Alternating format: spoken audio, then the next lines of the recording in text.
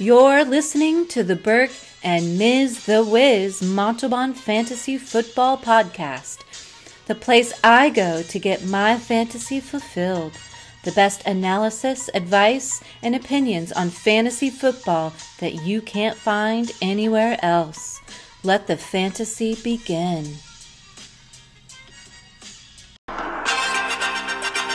Hi, you're listening to Ms. Montalban. I'm here today to bring you the latest signings, injuries, and breaking news. Thank you for joining me. Let's get started. Wow, what a weekend. I just wanted to go through all the games that happened really quick. You have all these games that went down to the wire. You had the Cincinnati-Cleveland game. Baker Mayfield threw it to Donovan Peoples-Jones, of all people, at the end of the game. And then you had the Matthew Stafford hit with 0 time left on the clock against Atlanta. And this game was just crazy because, I mean, Todd Gurley trying not to score is over the line and he scores.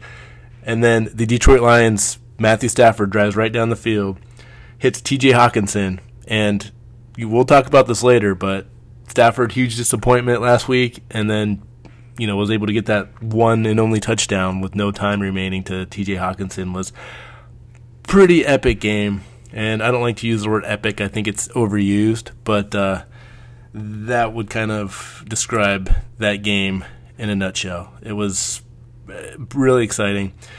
And then, you had the Sunday night game with the Cardinals in Seattle. Zane Gonzalez shanks a field goal, and then Seattle drives down, throws an interception, and then Zane Gonzalez has another chance to redeem himself, and then he hits it.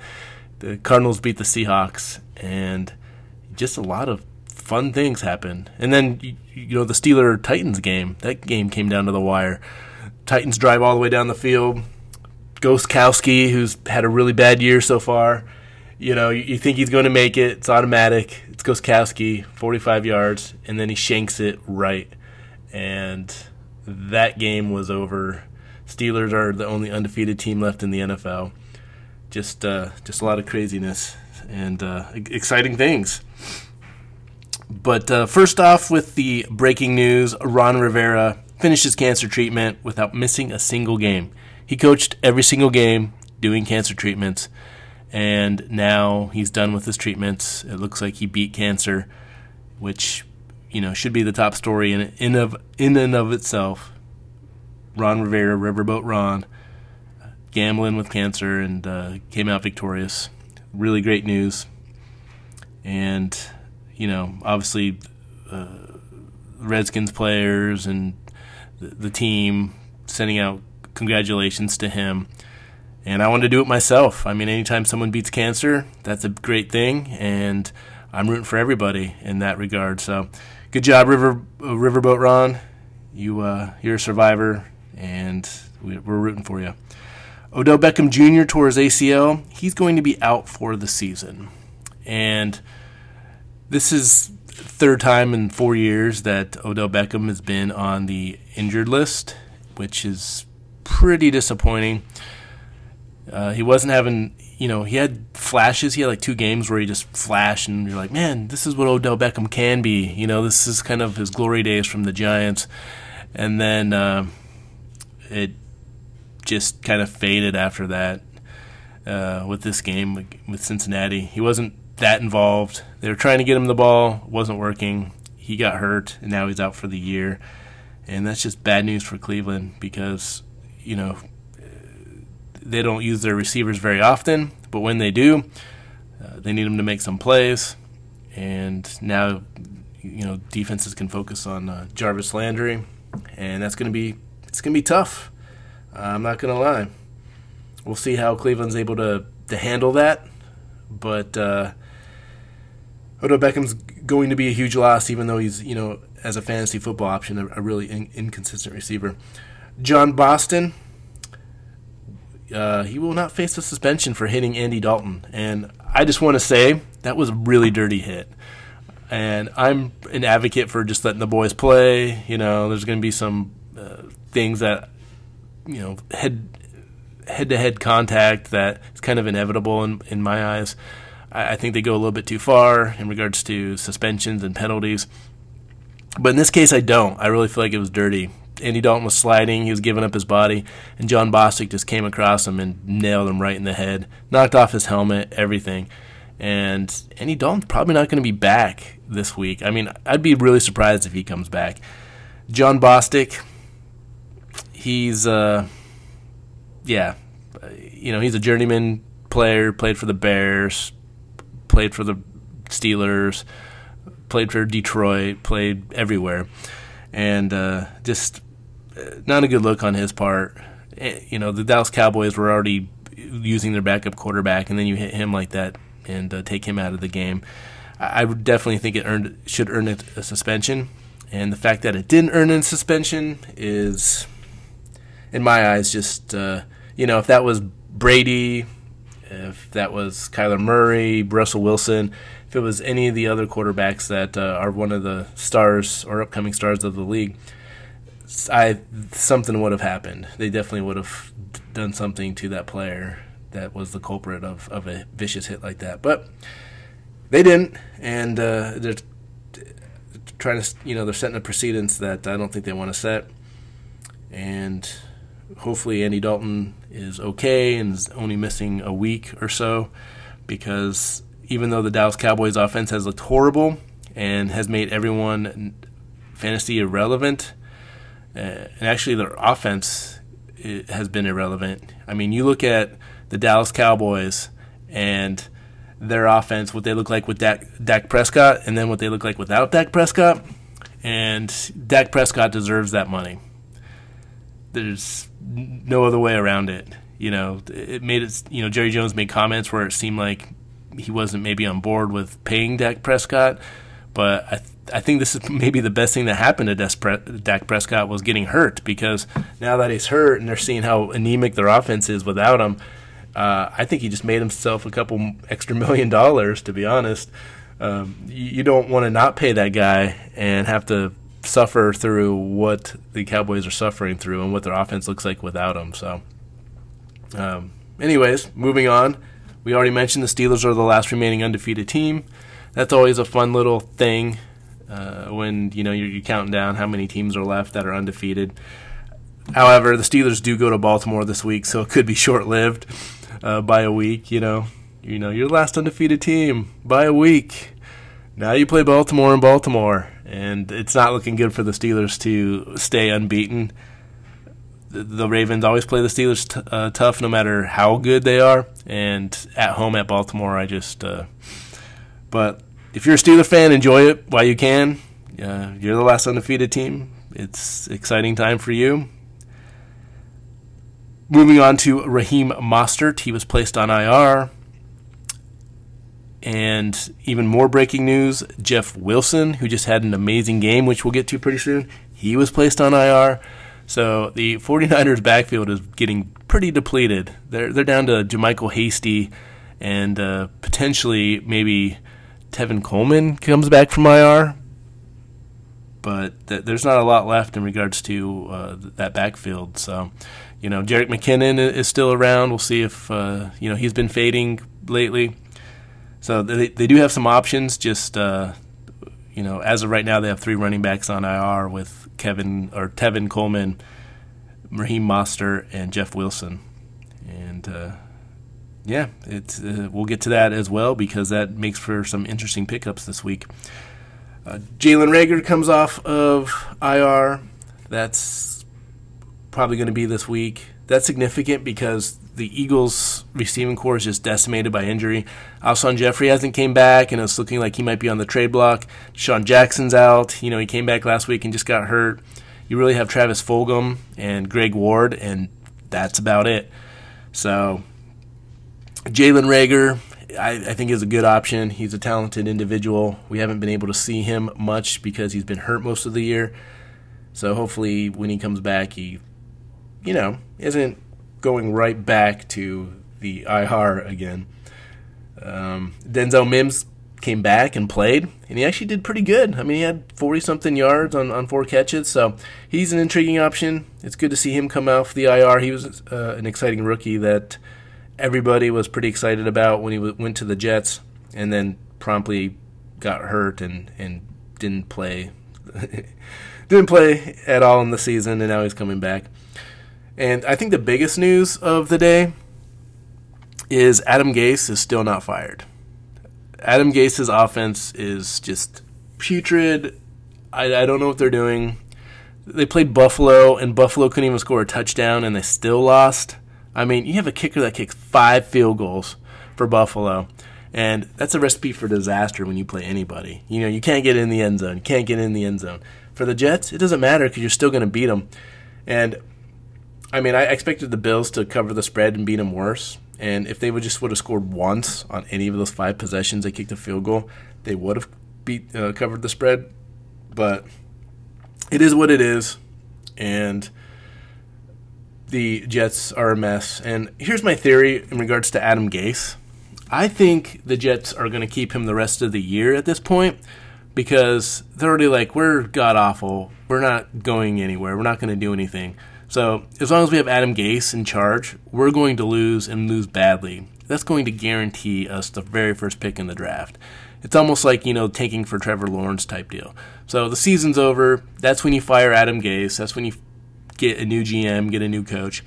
And then you can draft Trevor Lawrence or whoever else you want. And I'll be honest, I like Sam Darnold. I don't think he's a horrible quarterback, but he plays for the Jets. And you see so many people, look at what Ryan Tannehill looked like when he played for Adam Gase. Kenyon Drake, even though he was injured this last week and hasn't had a great season. But players look a lot better when they're not playing for Adam Gase. I mean, Le'Veon Bell came back with the Chiefs this last game, wasn't able to do anything, averaged like 3 yards a carry for the Jets, and for the Chiefs, averaged 6 yards a carry. Now, granted, he didn't carry the ball much, but that's a huge upgrade from what he was doing for, 64 games compared to what he's doing now. And, it's definitely an Adam Gase problem. And they're going to not fire him just so they can clean house in the offseason, get a high draft pick. And I don't blame them at this point. They're not going to make the playoffs. They're not going to do anything. So if you're going to be bad, be the best at being bad. And I think that's what the Jets are committed to doing. Like, we don't want to be decent and average and not make the playoffs and then still be in a position where we don't get our guy we want in the draft. They're like, we just need a total rebuild. We need to start over. So let's just be the worst at being the worst and get the players that we're going to need to rebuild this team, because right now it's just a mess. So, man, let's move right along to the GOATs of the week. The Burke and Miz GOATs of the week. Here we go. Quarterback GOAT of the week, and let's just start it off for our number 3 GOAT of the week at quarterback. Kyler Murray versus the Seattle Seahawks. A really impressive game.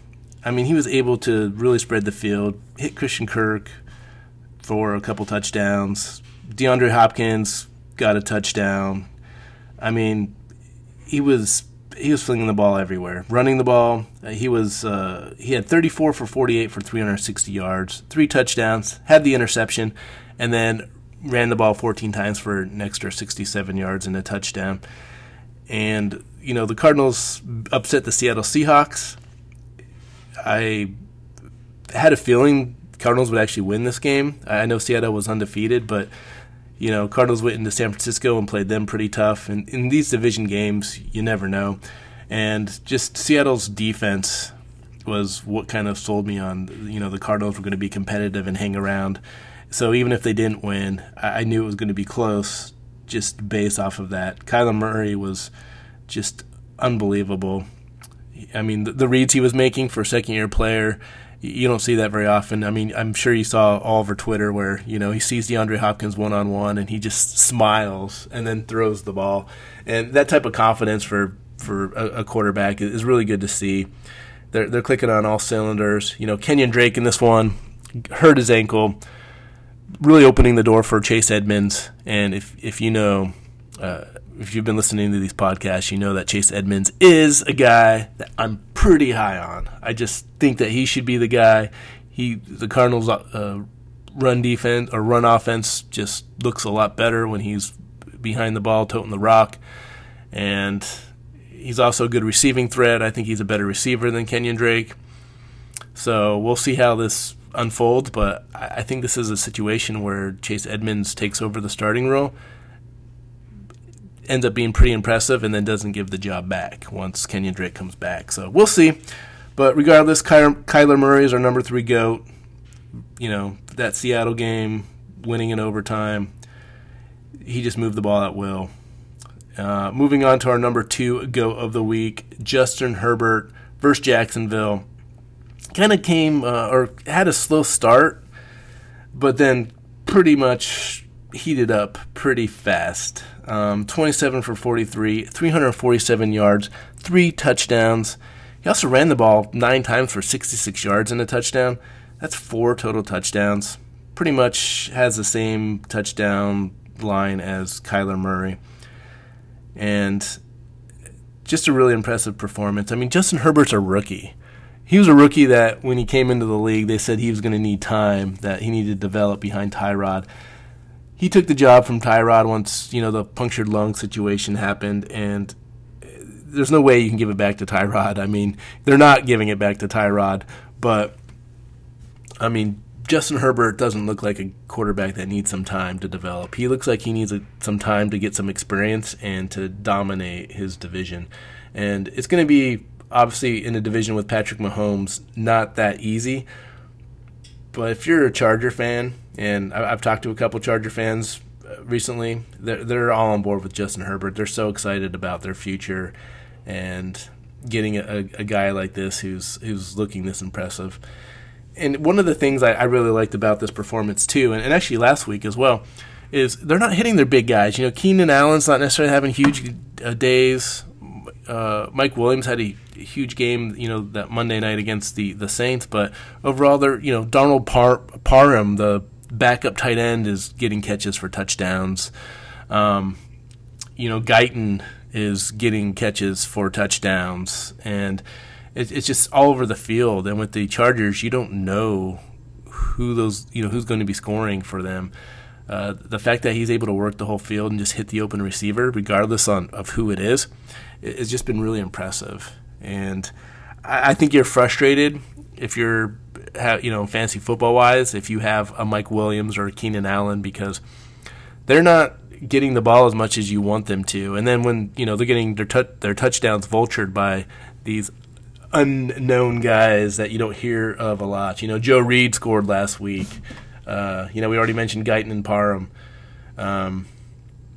It's one of those situations where the only takeaway or definite play you have with this team is Justin Herbert. But I'm excited for his future, and he's our number 2 GOAT. Our number 1 GOAT is Tom Brady. Played the Raiders and just dominated them. 33 for 45, 369 yards, 4 touchdowns. He had 1 carry for 11 yards, and he scored a touchdown. 1 carry for 1 yard and scored a touchdown. Because Tom Brady's not running 11 yards. He's able to get those 1-yarders, and that's what he did. So basically almost the same line, except for he was able to get an extra touchdown pass. And, he hit Gronkowski. He had hit Tyler Johnson. I mean, he was hitting everybody. And Tom Brady, I will even be the first to admit that I was kind of nervous with his age, whether this was going to be the time that he was going to decline and not get those, not look like the Tom Brady of old. But with Bruce Arians and the way they're just kind of gunning down the field, I'm impressed. And Tom Brady's being a lot more relevant than I thought, and he doesn't look his age right now. This is the second or third time he's been a top 5 quarterback. So he still has it in him, and it's fun to watch. And it's a lot more fun to watch with him being part of the Buccaneers instead of the Patriots, because, everyone's kind of grown to root against the Patriots, and him playing for the Buccaneers doing this is kind of a fun sight with a coach that's letting them open up the offense a little bit and throw it down the field. And he has so many weapons. And then you add Antonio Brown next week on top of that. I mean, he's going to utilize Antonio Brown. There's not going to be enough balls to go around on this offense, but it's going to be a fun offense to watch. So we'll see how it transpires. But Tom Brady, number one GOAT of the Week 7 season of 2020. Our running back GOATs of the week have some pretty much. We have a lot of surprises for running backs, and this has been a really productive week this week for running backs, because even if you weren't one of the top 3 that we're going to mention, you have a bunch of people that, Antonio Gibson's not going to be on the top 3, and he had a really big game, scored a touchdown. Jamal Williams replacing Aaron Jones had a pretty good game, and he scored a touchdown. Giovanni Bernard replacing Joe Mixon, he scored a touchdown. So just a lot of players were able to, come in this week and be productive, and especially if you had them in fantasy football, you're pretty happy. But we're just going to talk about the top 3 because that's what we do for the GOATs of the week. Moving on to our number 3 GOAT of the week, it's Todd Gurley versus Detroit. Todd Gurley had an amazing matchup, and when I gave out my FanDuel lineup last week, I had to pivot from Aaron Jones just because obviously he wasn't playing.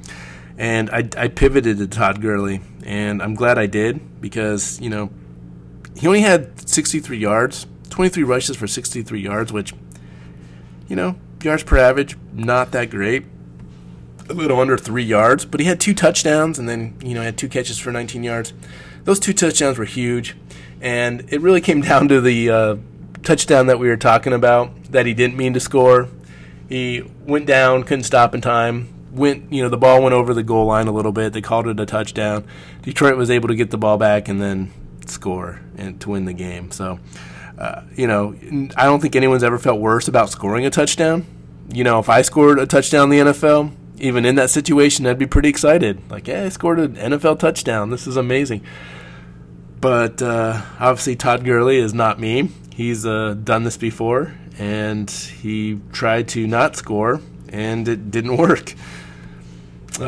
If you had him for fantasy or one of your FanDuel or DraftKings lineups, you're pretty happy about that mistake. But if you're a fan of the Atlanta Falcons, you are not a fan of that mistake, and it cost him the game. So I guess it's just a matter of perspective. From my perspective, it was good. Number 2 GOAT of the week, James Robinson at the Los Angeles Chargers. He rushed the ball 22 times for 119 yards, had a touchdown, but then also had 4 catches for 18 yards and another touchdown. This was a game, I'll be honest, that I thought the Chargers would really bottle him up. James Robinson had a couple weeks where it looked like he was flaming out because he had amazing matchups and didn't do anything. And I was all on the James Robinson bandwagon at that point, and he really let me down. And then this week he has a pretty decent matchup, and then he goes off and is one of the top running backs of the week. Go figure. That's the way it works sometimes. But, hey, James Robinson just in general has been a huge surprise. Started off as a free agent from Illinois State, took over the starting job when Fournette was traded to Tampa, and he's not looking back. He's actually, I think, overall the number 2 running back in all of fantasy football right now. So there's not a lot of capital you had to invest in him. Most leagues he wasn't even drafted, and you're reaping the rewards for it. Number 1 is bittersweet because the number 1 GOAT of the week is Jeff Wilson against New England. The 49ers just dominated New England on the ground. They did whatever they wanted to. Jeff Wilson only carried the ball 17 times, but he had 112 yards and 3 touchdowns. I mean, just insanity. The bad news is he got hurt, and JaMycal Hasty had to finish out the game. Since then, he was placed on IR. Talking about Jeff Wilson here. So now that you have Coleman, Mostert, and Jeff Wilson on IR, Hasty and Jerick McKinnon are your guys. Just kind of crazy that, Jerick McKinnon's on IR for like 2 years, comes back, and then the rest of the team gets on IR, and he's the only one healthy. Definitely not something you would see. 2020, though, that's kind of how it works. I guess that's how it is with 2020. Anyway, Jeff Wilson's our number one star. Much deserved. It's a shame we can't ride that hot streak to the fact that he's injured right now. And, let's go on to the receivers. Our number 3 GOAT of the week for wide receiver is A.J. Brown versus the Pittsburgh Steelers. And this is surprising because if you watch the first half, A.J. Brown didn't do anything. A.J. Brown was pretty much invisible. The whole Titans offense was pretty much invisible. Came out the second half, right away, slant, 74 yards, touchdown. Ended the day with getting targeted 8 times, getting 6 receptions for 153 yards and a touchdown. A.J. Brown is a beast. He's fast. He's hard to defend. And Pittsburgh was a great matchup for him as they are putrid at defending the wide receiver position. And I'm thinking that A.J. Brown's going to be a great play from here on out. The schedule lightens up a little bit. But he's fun to watch. You see how big he is. Him and DK Metcalf. And it's crazy that both of those guys were at the same school. They're both at Ole Miss. Like, how did Ole Miss ever even lose a game? You have DK Metcalf on one side. You have A.J. Brown on the other. How did they lose a game? I don't understand it. Right now they're the 2 hot receivers, both in their second years, really just being matchup nightmares. And I can't comprehend the fact that they were both on the same team in college and what they're doing in the NFL. There definitely should have been some, better production from the team standpoint at Ole Miss. But regardless, A.J. Brown, great game. And if you started him, you're happy. And I don't see why you didn't start him because A.J. Brown is a must-start in any matchup. Moving on to our second GOAT of the week, Davante Adams versus Houston. And this was not a slow start. A.J. Brown took a half to get going. Davante Adams did not. He right away scored the first touchdown for Green Bay, and they dominated Houston. But overall, he was targeted 16 times. 16 times, He was hobbling. Oh, I'm hurt. I'm not sure if I'm going to play. And then he comes out and gets 16 targets. That's why Davante Adams is the number 1 receiver in the NFL. At least before the season, we ranked him as the number 1 receiver because there's no other receiver that's going to get the targets that Davante Adams is. Anyway, 16 targets for 13 catches for 196 yards, 2 touchdowns. And it was really the Davante Adams show. Aaron Rodgers, I'm in trouble. Davante Adams. This game wasn't even close. The Texans scored some garbage touchdowns at the end and some field goals. But, this game was a blowout. You knew the Packers were going to come out strong from their dud they kind of laid against the Buccaneers the week before. And it was fun to watch, and I'm expecting Davante Adams to do more of this, and especially with their schedule that they're having coming up. Our number 1 GOAT of the week, Tyler Lockett at Arizona.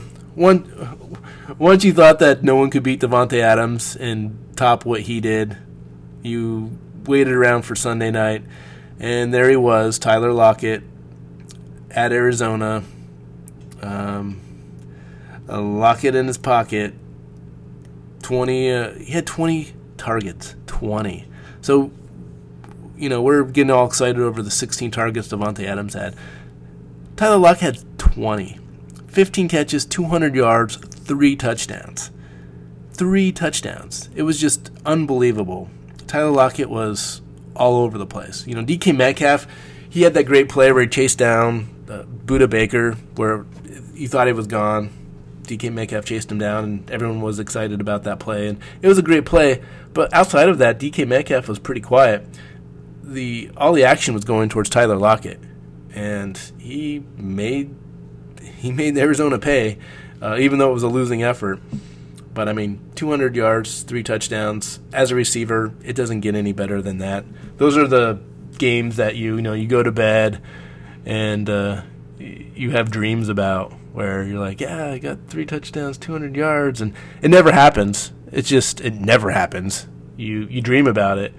And for Tyler Lockett, that does happen. We have Russell Wilson throwing you the ball. He's going to find you all day, and it was an impressive performance. Okay, now we're moving on to the tight end goats of the week. And I'm going to be honest. There was a lot of excitement for the other positions, for the wide receiver, running backs, quarterbacks. Tight end, it wasn't as exciting of a week for tight ends. And if you got a tight end that just scored a touchdown, you were probably pretty happy. It was pretty melodramatic for that position. But having said that, we'll move to our number 3 goat of the week at tight end. And it's none other than Logan Thomas. Because, of course, it is. If you've been listening to the podcast, I've given up on Logan Thomas. Really liked him early on in the season, and he let me down time after time after time. It's like I'm singing a Cyndi Lauper song. Time after time, Logan Thomas not going to pull through or do well with the matchup that he has. And then he plays Dallas, and he catches all of his targets, 60 yards and a touchdown. It was kind of the Logan Thomas that we've been waiting for, and I guess he needed us to just give up on him before he, I'll prove you wrong. I am relevant. And he was. He got the 60 yards and the touchdown. Our number 3 GOAT, so good for him. Number 2, it's the old school GOAT of the week, Rob Gronkowski. Going back to his New England days, Brady was really targeting him a lot in this game. He had 8 targets in total. For tight end, that's big. 5 catches, 62 yards, and a touchdown. Really good on Rob Gronkowski. And it's really fun to watch. And that chemistry that they have, you knew it was going to take some time, but I think Rob Gronkowski's really starting to come into his own, especially with O.J. Howard hurt. I thought maybe Cameron Brate would start taking over some of that pass catching from Tom Brady at the tight end position, and it really just morphed into Rob Gronkowski doing everything. They actually moved into second place all time as a duo. There's been very few people that have thrown more touchdown passes to each other. So I think they just passed Steve Young and Jerry Rice, which is pretty big company. And yeah, now number 2 is Tom Brady and Rob Gronkowski. And so it's kind of fitting now that he's our number 2 GOAT this week. Our number 1 GOAT of the week is a rookie, and this was unexpected. Harrison Bryant against Cincinnati. He had 4 catches for 56 yards and 2 touchdowns. Austin Hooper was hurt, not playing in this game. And you're kind of worried about the tight end situation because, you knew David Njoku was going to be relevant. You weren't sure how many targets were going to be divided between him and Bryant. So they were scary plays. And to be honest, they both scored. Njoku got a touchdown. Harrison Bryant got 2 touchdowns, though. So Njoku's our number 2. Harrison Bryant was the number 1. He got the... like I said, 5 targets, 4 catches, 56 yards. So it's looking really strong for him. And I actually haven't liked the fit of Austin Hooper. He was their big free agent signing, but he is not getting separation. And Baker Mayfield's not really targeting him very much, and probably because he can't get open. And you saw Harrison Bryant in this matchup. He just looks like a better tight end. I actually think that if Austin Hooper comes back, that the Browns need to kind of stick with Harrison Bryant and see what they got. He's a young guy. He's a more exciting guy. He's a more athletic guy. I think he can be a really good tight end. And this doesn't look like this Austin Hooper experiment's working. And I know it's early, and there's still plenty of time for them to build that chemistry. But yeah, I haven't been impressed with Hooper, and Harrison Bryant is doing what we thought the Cleveland Browns tight end would be doing all season long. Burke and Ms. the Wiz Montalban, Ghosts of the Week. Let's get this started. Now it's time for our duds, our Ghosts of the Week. At quarterback, we have quite a bit. Our number 3 Ghost of the Week is Jimmy Garoppolo at New England. He was 20 for 25, threw for 277 yards, didn't throw for a single touchdown, threw 2 interceptions, and just a really putrid performance by Garoppolo. And this is the crazy thing is they won 33-6, totally dominated the New England Patriots, and Jimmy Garoppolo had no part in that. He just didn't look good. You know, we talked about Jeff Wilson and the running game. The running game looked spectacular, and yeah, overall, it's just a pretty sad performance from Jimmy Garoppolo. And he's kind of a scary play. I mean, this wasn't a good matchup for him, so you're not expecting him to necessarily have a big game. But he's a game manager, and the 49ers use him like a game manager. He's not going to be a quarterback that's going to win the game for you. He's just not. That's not the type of quarterback he is. You know, he can hand the ball off, do some play action, but, you know, you need a key drive. You know, you're down, and you need to get in the field goal range. Jimmy Garoppolo is not necessarily the quarterback that can do it for you. But he kind of proved it in this one. Really bad performance. And this is a game that kind of has this theme to it. So we'll get back to this in a second. Sam Darnold is our number 2 Ghost of the Week. Played Buffalo. And we talked about this in the breaking news, but Buffalo didn't score a touchdown. Buffalo, you know, you figured was going to kill the Jets. They didn't because they couldn't score. And they scored 5 field goals, and they still were able to beat the... Actually, they scored more. They scored 6 field goals. It was 18 points. 6 field goals. Couldn't get in the end zone any of those times. Buffalo, you know, they have a good defense, so this was a bad matchup for Sam Darnold. But, I mean, you figured that he would be able to at least get maybe a touchdown or 2. No, couldn't do that. You couldn't beat Buffalo, who was not able to score a touchdown. Just this was just a really icky game all around. This is a game where, you know, if this was a food, you would take it back and ask for your money back because, you know, waitress giving you bad service, or even if they're giving you good service, the food's too salty or too sweet or something. You're just like, get this out of here. I don't want to see this on my plate ever again. And this is kind of how I felt about this matchup. Sam Darnold was 12 for 23 for 120 yards. Didn't throw for a touchdown, had 2 interceptions.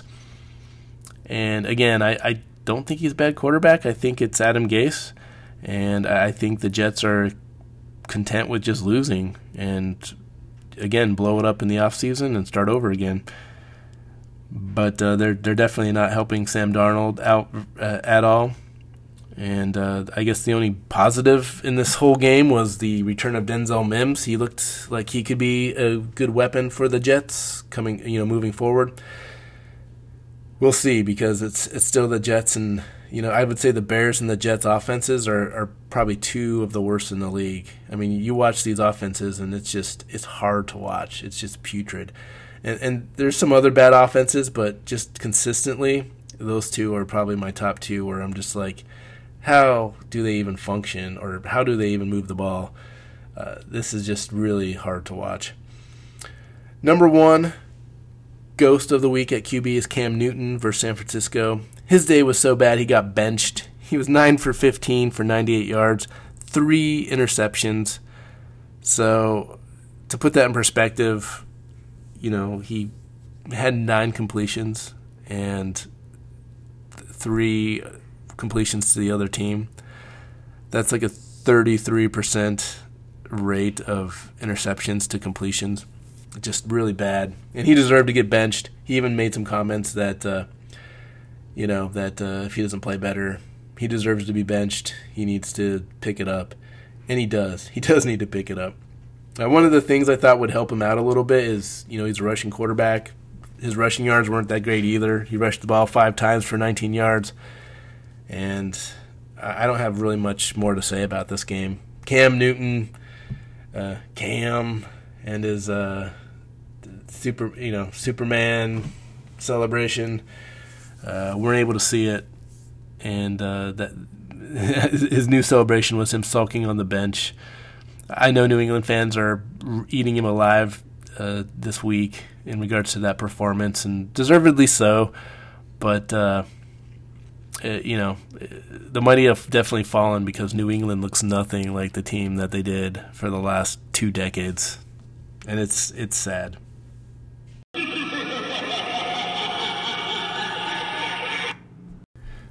Our running back ghosts of the week is just as horrid as the quarterbacks. There's some names on here where you expected pretty decent performances, if not spectacular performances, and they didn't happen. We'll move right on to number 3. Our number 3 ghost of the week is Mike Davis at the New Orleans Saints. 7 carries for 12 yards. He cut all of his targets for a measly 24 yards. And, there was just talk last week about how you don't pay your top running backs, that they're replaceable. They mentioned Christian McCaffrey and how well Mike Davis was doing as an example. And then you see games like this, and Mike Davis just looked horrible.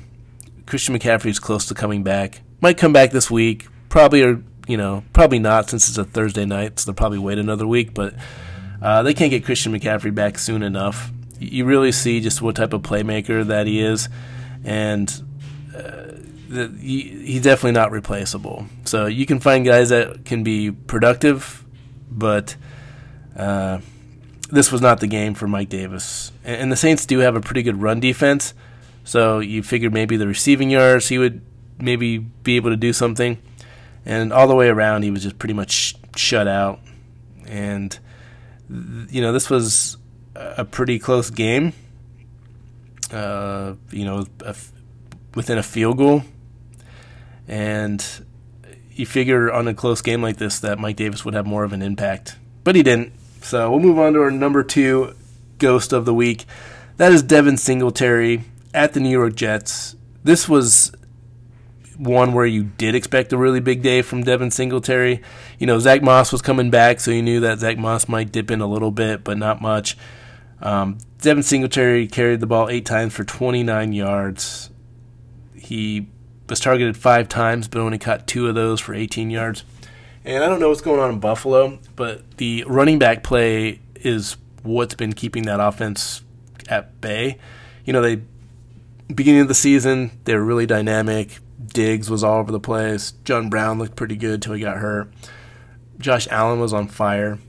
But to be honest, I think that was what the issue was. Josh Allen was the running game. He was the running back. And as they're moving along through the season, they're trying to rely less on Josh Allen to carry the ground game and actually have their running backs that are paid to do that do something. And Devin Singletary just hasn't been it. He was someone that, when he got drafted, people were really excited about. And he had a decent rookie year. You thought he'd build on that. And so far this year, he just hasn't. He hasn't been that electrifying running back that you thought he was going to be. And he's just not putting up these performances that you would expect on these great matchups that he has. Our number 1 ghost of the week is Josh Jacobs versus Tampa Bay. And he's going to win my award pretty soon for the Sammy Watkins Memorial Award. And that is someone that does amazing the very first week of the season and then kind of disappears the rest of the season. If you drafted Josh Jacobs after that first week where he had those 3 touchdowns, you were on cloud 9 being like, yeah, what a great pick I made. That was the steal of the draft. But since then, he's done very little and really hasn't been relevant. And granted, Tampa Bay has a really good run defense, but he was 10 carries for 17 yards. That's not even 2 yards a carry. It's like 1.5 yards a carry. Had 4 targets, caught 3 of those for 14 yards, and that was really it with Josh Jacobs. And Tampa Bay destroyed the Raiders. It kind of made the Raiders have to pass the ball a lot more than I think they were planning on. They probably wanted Josh Jacobs more involved, but that kind of went out the window with once the Buccaneers took that early lead. It's unfortunate though, because really Josh Jacobs didn't have the performance that you were hoping for or wanted, and you're probably tilting a little bit on Josh Jacobs, unfortunately, and really great talent. I just think the Raiders haven't been able to use him, and they haven't been in situations to be able to use him effectively. So, congratulations, Josh Jacobs. You are our number one ghost of the week.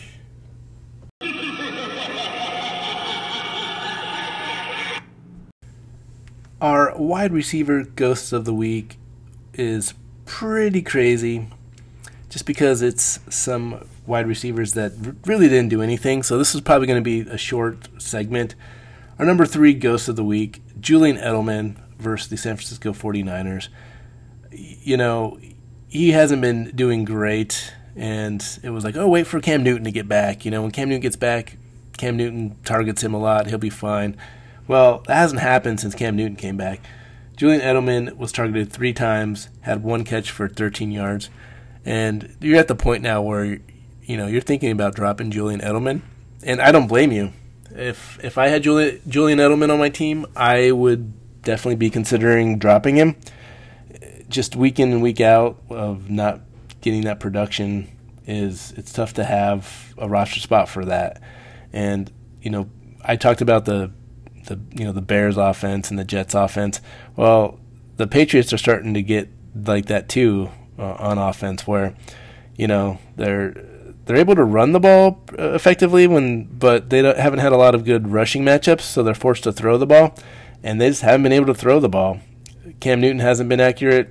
Jarrett Stidham hasn't been accurate. Nobody's been accurate. So if you're a Patriots fan, you have to be a little bit nervous about how just there doesn't seem to be any chemistry with their offensive game plans. But he's our number 3 ghost of the week. Our number 2 is CeeDee Lamb against the Washington Redskins. He was targeted 5 times. 5 times he was targeted against the Redskins. Didn't get a single catch, which means he didn't get a single yard. He did get 1 yard, and that came on his 1 carry that he had. So CeeDee Lamb, if you started him or you put him in your lineup, you're really disappointed. Probably lost you the week.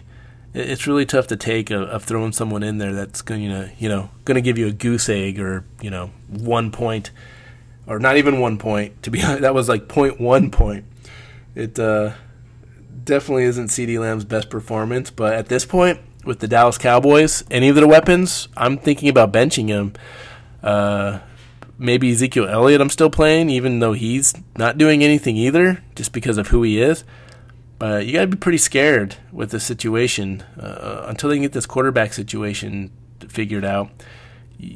A lot of people have some really great commodities in the Dallas Cowboys receivers and running backs, and not able to be very effective with them since that offense just basically sank like the Titanic with Dak Prescott's ankle. And it's disappointing just to watch. With their defense is already really bad, and it was going to be the offense that was going to pull them through to get them some victories. And now that the rug's been kind of pulled out from under them in that regard, there's not a lot left for this Dallas Cowboys team. And how would you like to be in the NFC East right now? Like, yeah, we're the Eagles. We're in first place. We've only won 2 games. 2-4-1. That's a tough go. But hey, you're in first place. This might be even worse than that. I'm trying to think of the team, the Seahawks team that was like 6-10, or 7-9, or I think it was 6-10 that ended up making the playoffs. This is hopefully that we're not having a repeat of that situation with the NFC East. Our number 1 ghost of the week is Mike Williams, and he's definitely our number 1 ghost of the week because there was a lot of hype about him. Justin Herbert made the comment where he's just looking for the one-on-one matchup, and he's just throwing it up to him and letting him catch the ball.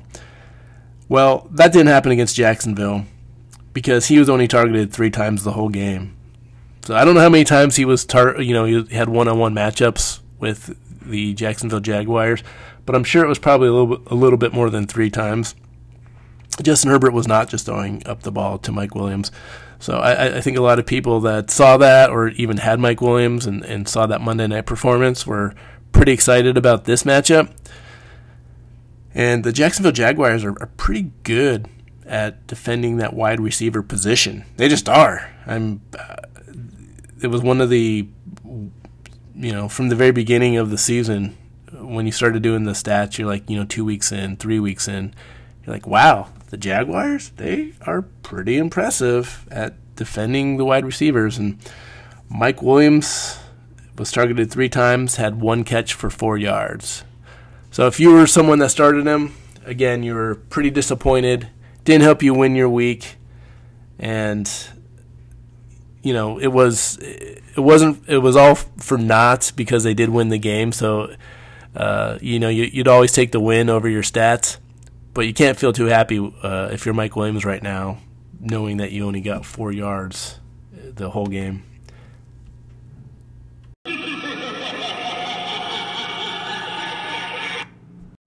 On to the next one.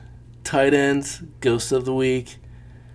Man, this is actually a good one to talk about because there was a lot of big name tight ends and some with decent matchups that just didn't do very well, and it was disappointing. But we'll get right to it. Number 3, ghost of the week, Travis Kelce at Denver.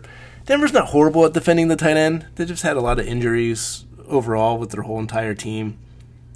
Travis Kelce was targeted 3 times, caught all 3 of those targets for 31 yards, and I was expecting Kelce to kind of be an integral part of his game plan in Denver especially.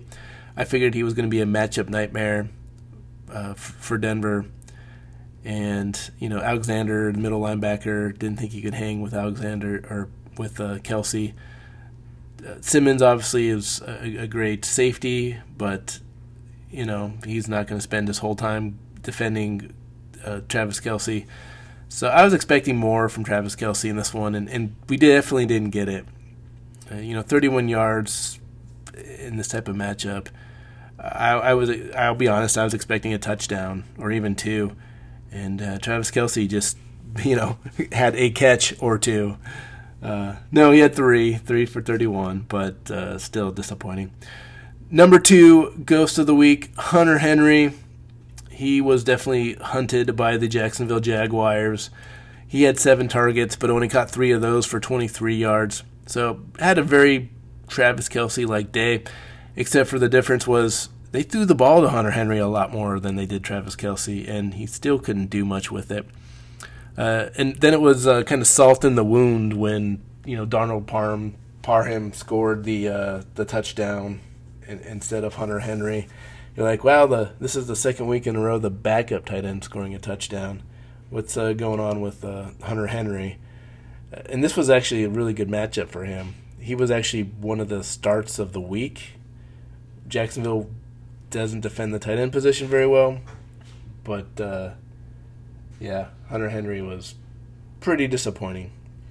Our number 1 ghost of the week is none other than Jonnu Smith.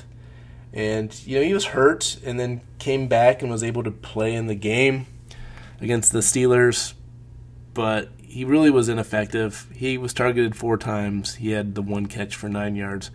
And with Jonnu Smith being a top 3 tight end, you heard that he was playing, and you're really excited. You hear he's playing, you're like, yes, my top tight end's playing. Pittsburgh, Devin Bush is hurt. It's going to be a prime matchup. This is going to be amazing. And then he gets 1 catch. And Anthony Firkser, he didn't do anything either.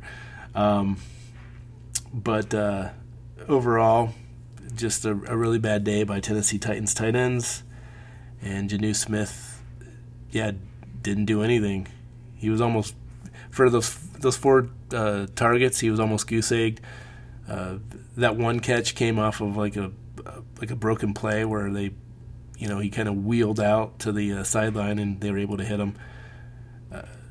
overall, not a good day for Jonnu Smith. Better days are ahead, so if you have him, obviously you're still rolling and riding with Jonnu Smith, but this was not the performance that's going to win you fantasy football weeks. Yay! Push it. Push it real good. This is the Week 7 recap. I'm singing Salt and Pepper because it's Week 7 and we have our first push of the season. Cleveland Browns beat the Cincinnati Bengals by 3 points. That was the 3 points that the Cleveland Browns were favored by. So 7-6-1 on the week. Barely over 500. I'll take it. I like being over 500, but I plan on doing better this week.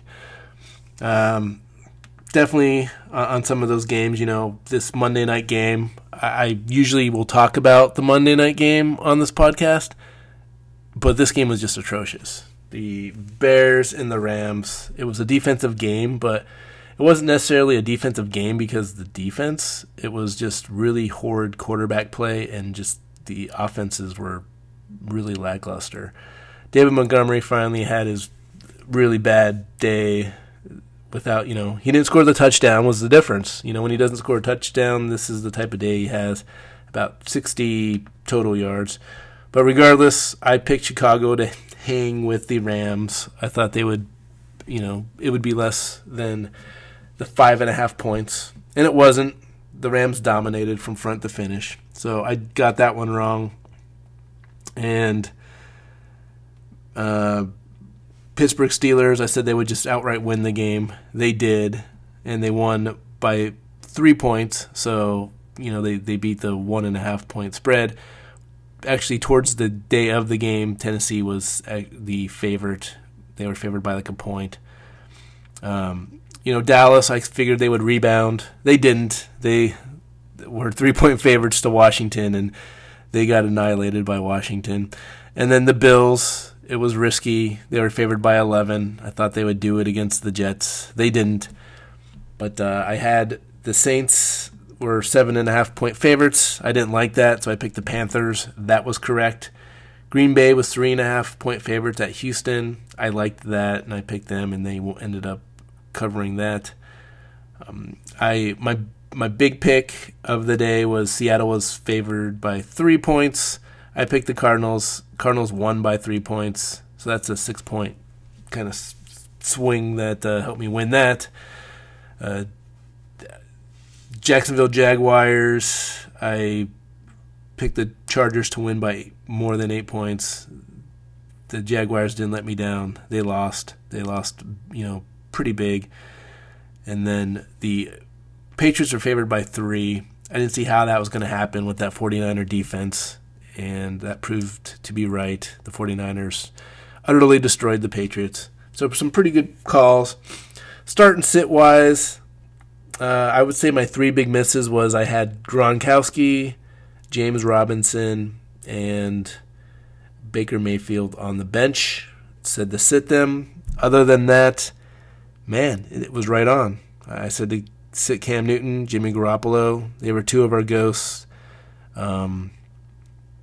Said to sit Clyde Edwards-Helaire. He didn't have a great game against Denver. I said to start Todd Gurley, DeAndre Swift. They both had pretty big games.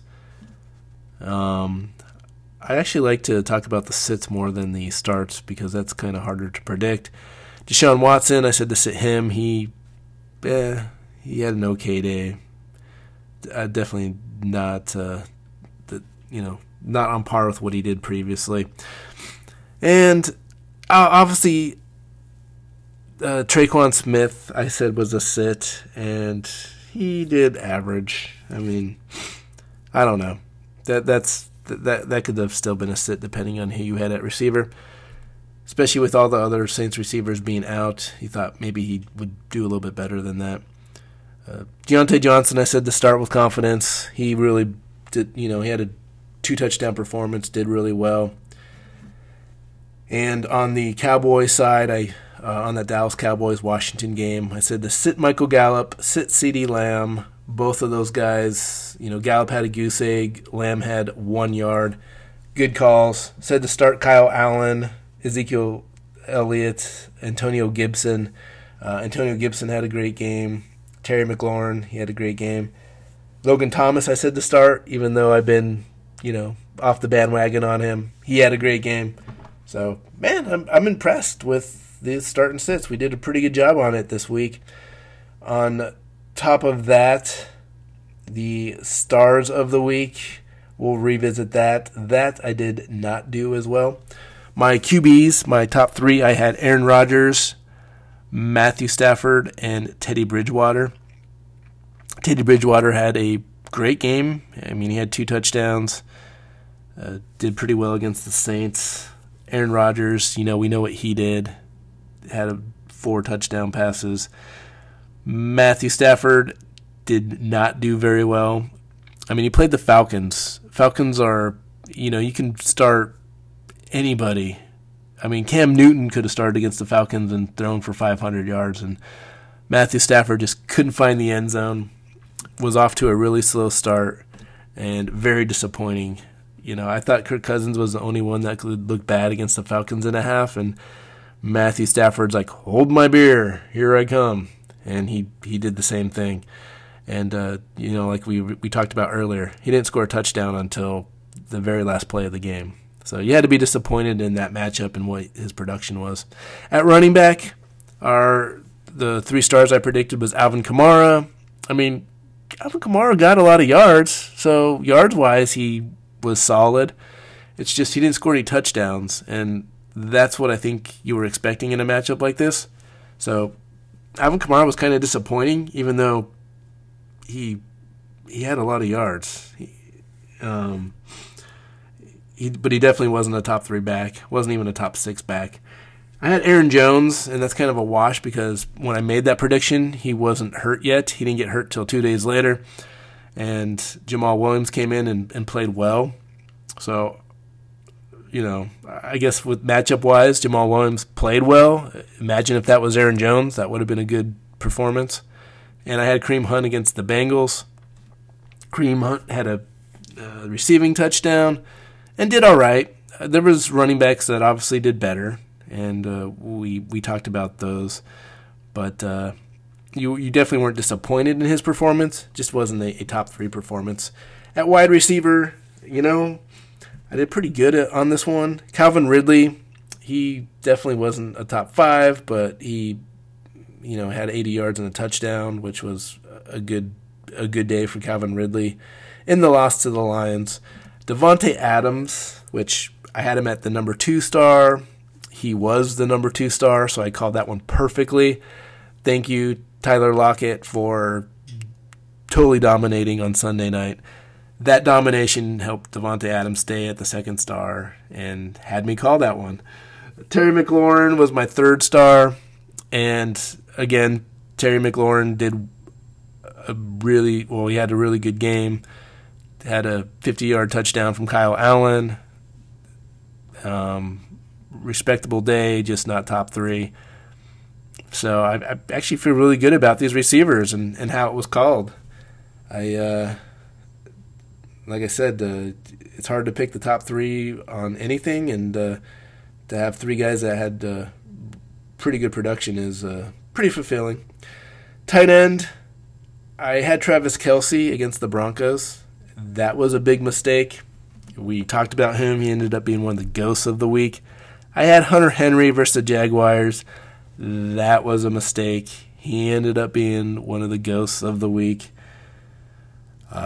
So I guess if I wanted to pick instead of the stars, the duds, I definitely would have nailed the tight end position. So as good as I did for the wide receiver position, the tight end position, I did the complete opposite on. I did have T.J. Hawkinson at the Falcons, and if you started T.J. Hawkinson, you were sweating that whole game. He really wasn't doing much. Had that touchdown at the very end of the game that pretty much saved his day, saved your fantasy football, your week at that tight end position, because that touchdown brought him into relevance from a point standpoint. So He wasn't top 3, but he ended up having a decent day, all things considered.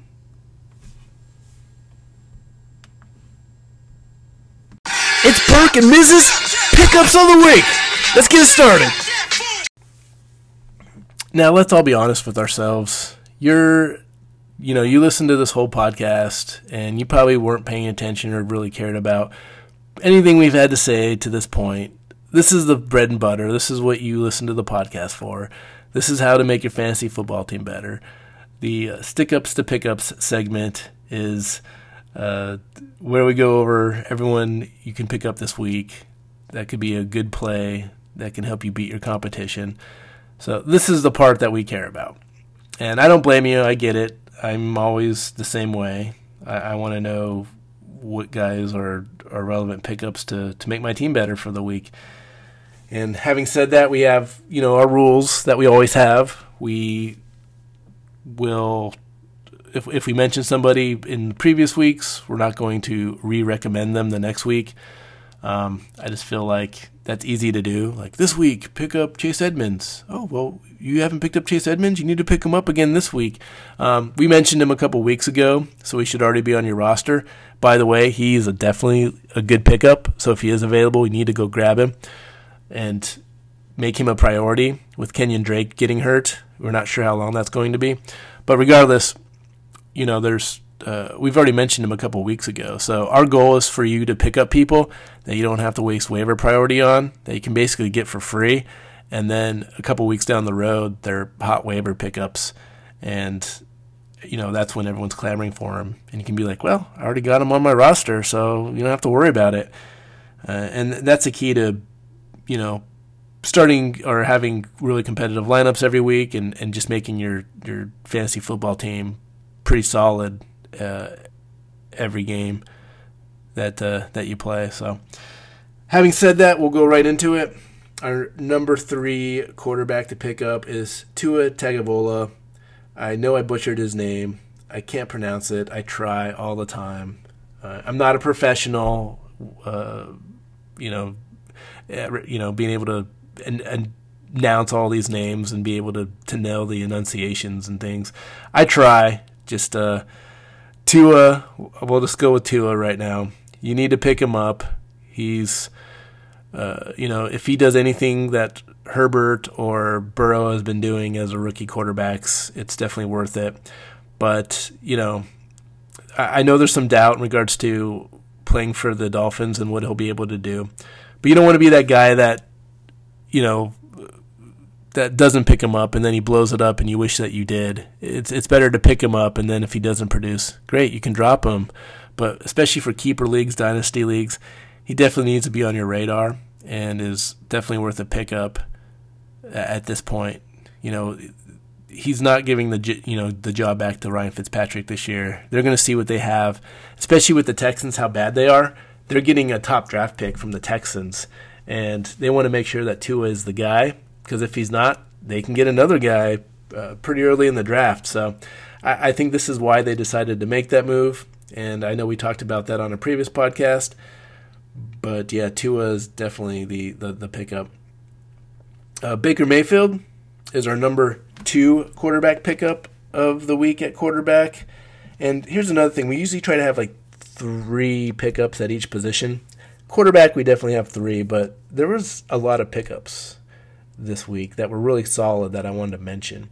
Last week, I'll be honest, it really sucked. You're trying to reach for guys like, well, maybe you can pick up this guy. Maybe you can pick up this guy. He might be relevant.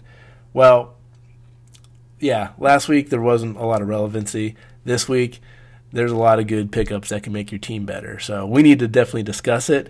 So I've expanded the list a little bit because we need to win this week. And there's a lot of good options, and we don't want to forget about any of them. Anyway, having said that, Baker Mayfield, he's a horrible quarterback. He's throws a lot of interceptions, makes a lot of mistakes, can't really read defenses very well, which, is fine. But does have those games like he did against the Bengals where you're like, wow, this is Baker Mayfield. He's pretty relevant. And this week they're playing the Raiders. You saw what Tom Brady did, and I'm not saying that Baker Mayfield's Tom Brady, but this is what a lot of teams are doing to the Raiders. They're not very good at stopping other teams' offenses from just exploding. And the Browns definitely have a matchup here where they can have a good offensive day.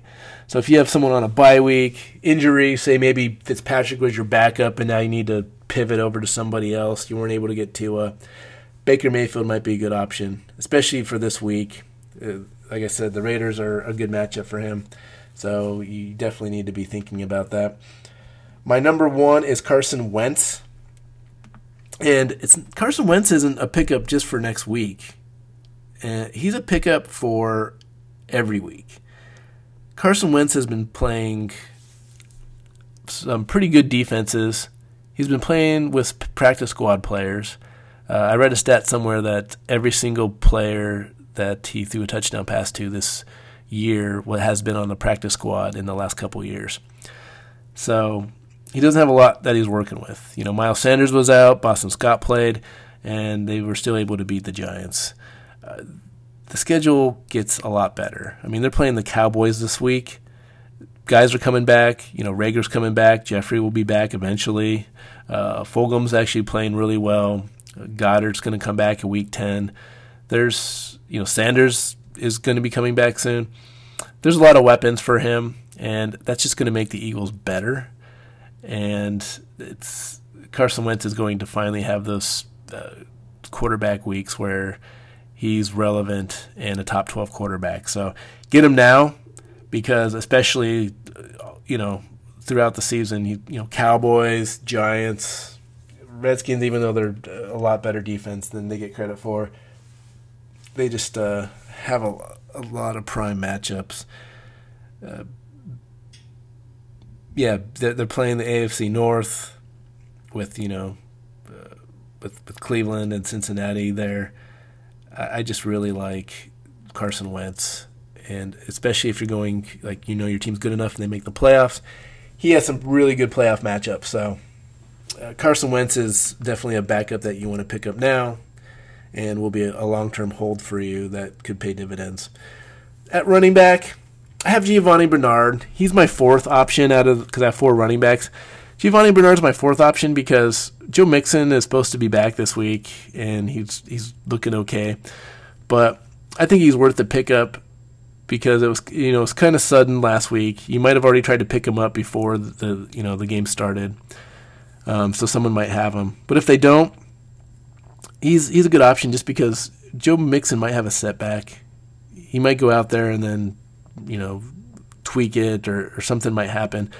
And Giovanni Bernard is a good running back himself, and he had a pretty good game last week. He's definitely on your radar if you're looking for some depth at running back. And it's a good poaching mechanism. Mixon's hurt; he's not going to play. Let me try to stash him from the guy that I'm playing that has Mixon, so he's not able to pivot over to Mixon's backup to play against me. Jamal Williams, kind of the same thing. Aaron Jones, he's out. We're not sure how long he's out. He probably might come back this week, but he might not. Jamal Williams did well in Aaron Jones' absence, and I think Jamal Williams is a good play if Aaron Jones isn't going to be out there. If anything, again, if Aaron Jones isn't available, it's good to pick him up and kind of block the guy that has Aaron Jones so he doesn't have an easy pivot to just his backup to play. Like he needs to go find a completely different running back. And, it gets dirty sometimes. Fantasy football is dirty, and those are some of the strategies you use to help your team out and weaken other teams. My number 2 is Carlos Hyde for the Seahawks. Chris Carson's hurt. They're saying that he's going to try to come back. It's going to be earlier. I still think it's going to be a couple weeks at the minimum. Carlos Hyde looked really good against the Cardinals. He had that long touchdown run. Very un-Carlos Hyde-like touchdown run. But he's a good pickup and definitely relevant, so he needs to be your number 2. And then my number 1 it probably would have been Jeff Wilson because of the day he had, but then Jeff Wilson got hurt, went on IR, and JaMycal Hasty then slides into that number 1 spot. He had a good game once Jeff Wilson was injured and left, and, McKinnon's still there, but that's really it. We're still waiting for Tevin Coleman to get off of IR. That's supposed to be soon. We still don't know when it is. JaMycal Hasty, the way the 49ers run the ball, I just think he's the play at running back. We don't know when Mostert's going to come back. We don't know when Wilson's going to come back, if he does. And JaMycal Hasty can definitely help your team out for a couple weeks while you're waiting to find all those things out. So pick him up, get him. He should be your number 1 waiver priority at running back. He could pay huge dividends here and into the future.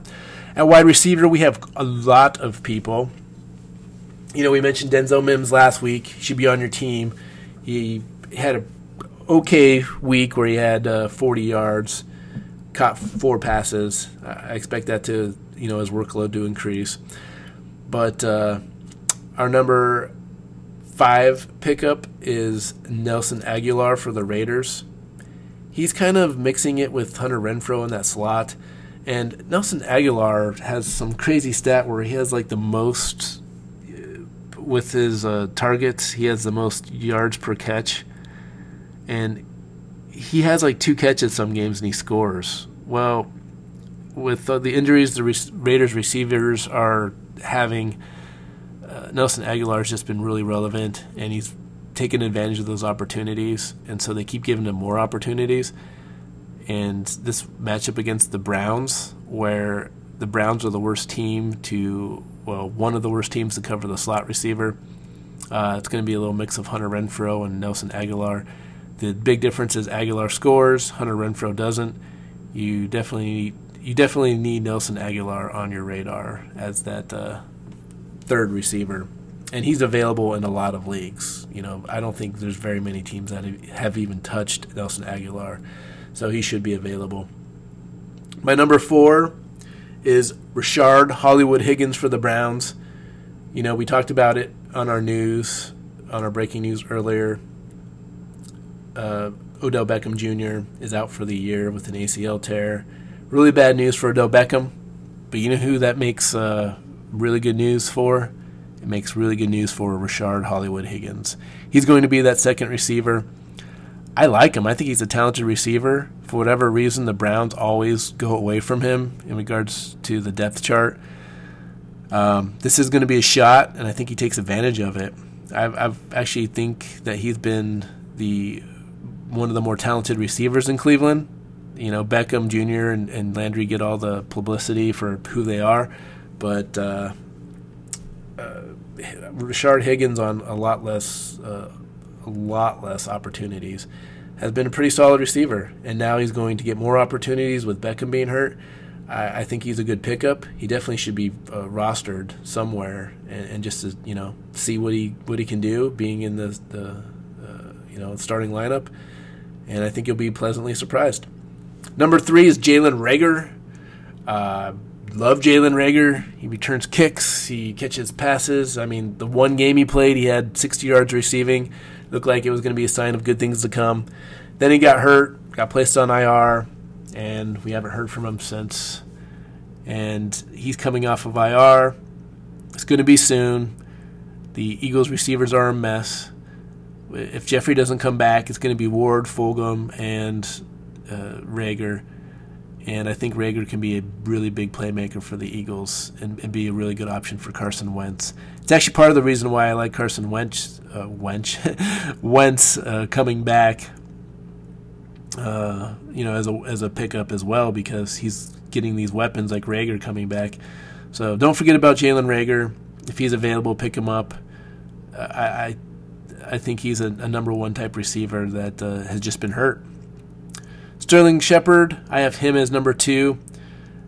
The Giants' offense looks horrible. They still look horrible. But one thing I did appreciate during that game against the Eagles was the fact that Daniel Jones really likes to go to Sterling Shepard. He targets him a lot. Sterling Shepard's probably the most talented receiver out of everybody, and I know you're not really, that excited about going after a Giants offensive weapon, but if you were to do it, Sterling Shepard's the guy. He is a really good receiver, and he's coming back from injury. He's going to be off of IR.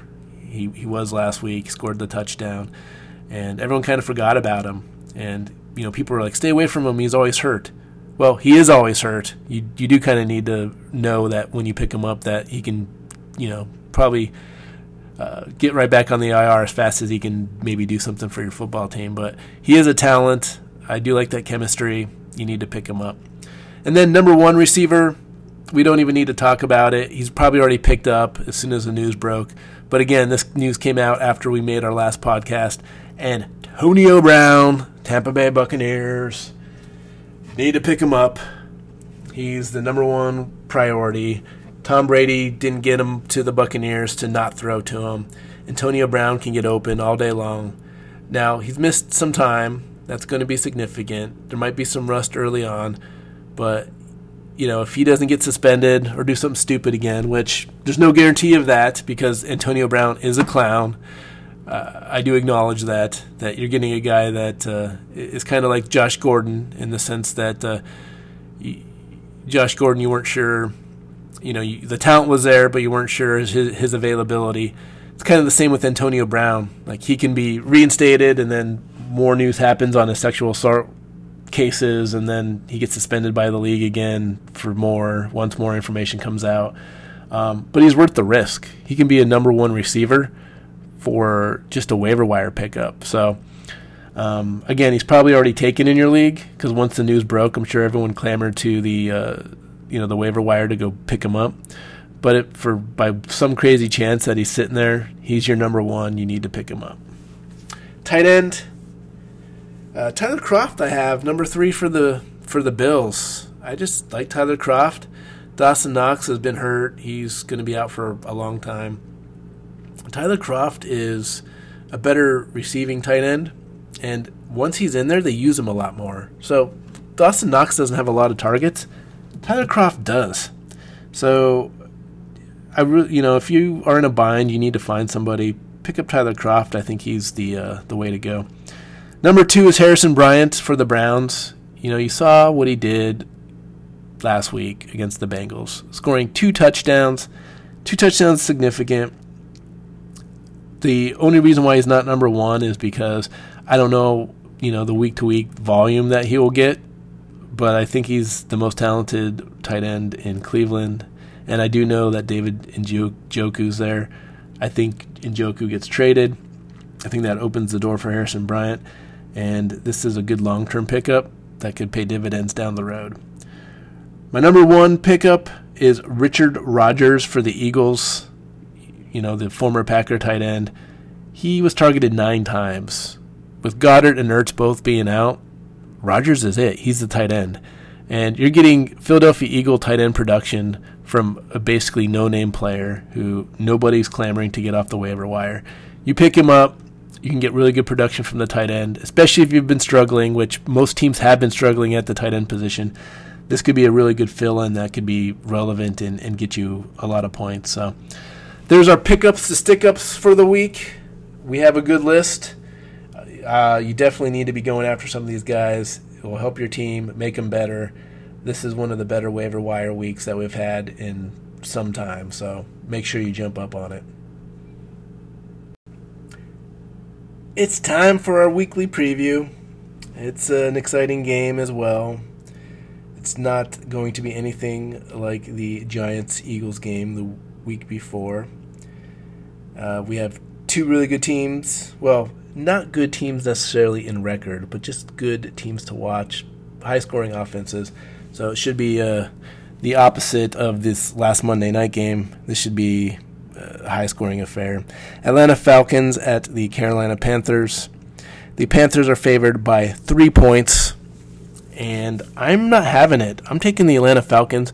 Thursday Night Football, it gets crazy. Weird things happen, and it would be the easy play to pick the Panthers. I'm going with the Falcons. When these two teams meet, weird things always transpire. So I'm not confident on the Panthers winning by 3. I'm taking the Falcons. In regards to who you're starting and sitting, I mean, it's just a great matchup all the way around. You have Matt Ryan on one side, Teddy Bridgewater on the other. Julio Jones, Calvin Ridley on one side, Robbie Anderson, DJ Moore on the other, who's, they've been pretty impressive this season. Todd Gurley, Mike Davis. And the biggest news is Christian McCaffrey is trying to practice, and he wants to play this week. The Panthers aren't going to do it. It's a short week. Thursday night, they're going to let him sit out one more week and then probably have him play the following week after that, which is a smart thing to do. This is going to be Mike Davis's last hurrah. So if you have Mike Davis, you definitely need to go to this waiver wire this week and pick somebody up and be prepared for that pivot, because there's once McCaffrey's the guy, he's going to be the guy. That you're not going to see a lot of Mike Davis. So I hope you enjoyed the run while it lasted, but this is going to be his last show. You're starting Teddy Bridgewater. He has an amazing matchup against the Falcons. This is like one of the best matchups you can have. So Teddy Bridgewater, I think it's about 350 yards, 3 touchdowns. If he gets anything less than that, I'm going to be disappointed. And I'm not even joking. This is the matchup that, if you have a quarterback, you expect him to put up these type of numbers against this defense. Todd Gurley, really, you need to start Todd Gurley. He's my second guy where I'm really high on. As high as I am on Teddy Bridgewater, Todd Gurley, running back for the Falcons. The Carolina Panthers can't defend the run. They can't defend the receiver out of the backfield, which would also be Todd Gurley. I think Todd Gurley can get a receiving touchdown, a rushing touchdown, get 100 yards rushing. This could be a really big day for Todd Gurley. So he could be a start of the week, actually. So you need to play Todd Gurley with a lot of confidence and know that he's going to have a big day. Mike Davis I have on here. I mean, it's not a great matchup. It's a middle-of-the-road matchup for him. But the way he's been playing, I'm willing to forget about the week he had last week. And again, this is going to be his last week, so he doesn't have anything to play for. He has a lot to prove, and I think he has an amazing game. Just trying to show the Panthers that he needs to get more opportunities, even with McCaffrey coming back. Robbie Anderson is a start. DJ Moore definitely a start. Falcons can't cover anybody. Those two receivers are due for a big game. DJ Moore is really starting to come on. The biggest difference between Anderson and DJ Moore was DJ Moore wasn't scoring touchdowns. They were both getting the same amount of targets. Now DJ Moore is scoring touchdowns and being pretty relevant. So Robbie Anderson's fading a little bit. DJ Moore is coming on strong. And it's good to see regardless, because the Panthers' passing attack has definitely made leaps and bounds improvement from the Cam Newton days, where they were more run focused and dump off to the tight end and running back focused. Julio Jones and Calvin Ridley, I have them as starts. Unfortunately, they don't have great matchups here. It's one of those things where teams are running against the Panthers because they can't stop it, so they don't really throw. But this is the Falcons. You have Julio freaking Jones. You have Calvin freaking Ridley. 2 Alabama products. You're playing them. You're starting them. And they're matchup proof at this point. It doesn't matter if they have a bad matchup. You need to play them. Ian Thomas. I always mention Ian Thomas because the Panthers always play teams that have really big deficiencies defending the tight end position. And they don't use Ian Thomas ever. Ian Thomas has 8 points the whole year. Well, he has a good matchup. He still has a good matchup, even if they don't use him. So I like to point that out. He would be a start if they decided to throw to him. They probably won't, but the matchup's there. You're sitting Matt Ryan. I know it sounds like blasphemy. You don't want to hear Matt Ryan being on the bench, especially with the type of season he's having. But again, I don't think he'll pass for a lot of yards, and this is just not a good matchup stat-wise for Matt Ryan.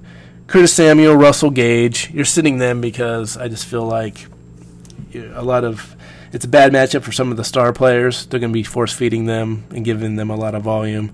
That kind of makes the secondary guys kind of fade away and become kind of irrelevant in this game. So, again, Curtis Samuel, Russell Gage, you're not thinking about it. Probably they're not on your roster to even worry about it. Hayden Hurst, he's a sit, unfortunately. He's kind of Panthers are good at defending the tight end position, and Hayden Hurst hasn't, he had a decent week last week, but overall he hasn't given you any confidence that he's a great play every week. And you're probably going to play him if he has a good matchup, but outside of that, you don't want to play him on a bad matchup. So Hayden Hurst to the bench for all eternity, well, at least for this Thursday night game. But this will be an exciting game. Again, it's going to be high-powered, and these are the Thursday night games that you want to see. It's been some matchups that you haven't been excited about recently. This is a matchup to get excited about. Maybe the Falcons can finally get their second win. They have one win all season. I think they're a better team than what the record is, but that defense just has to improve for them to do anything.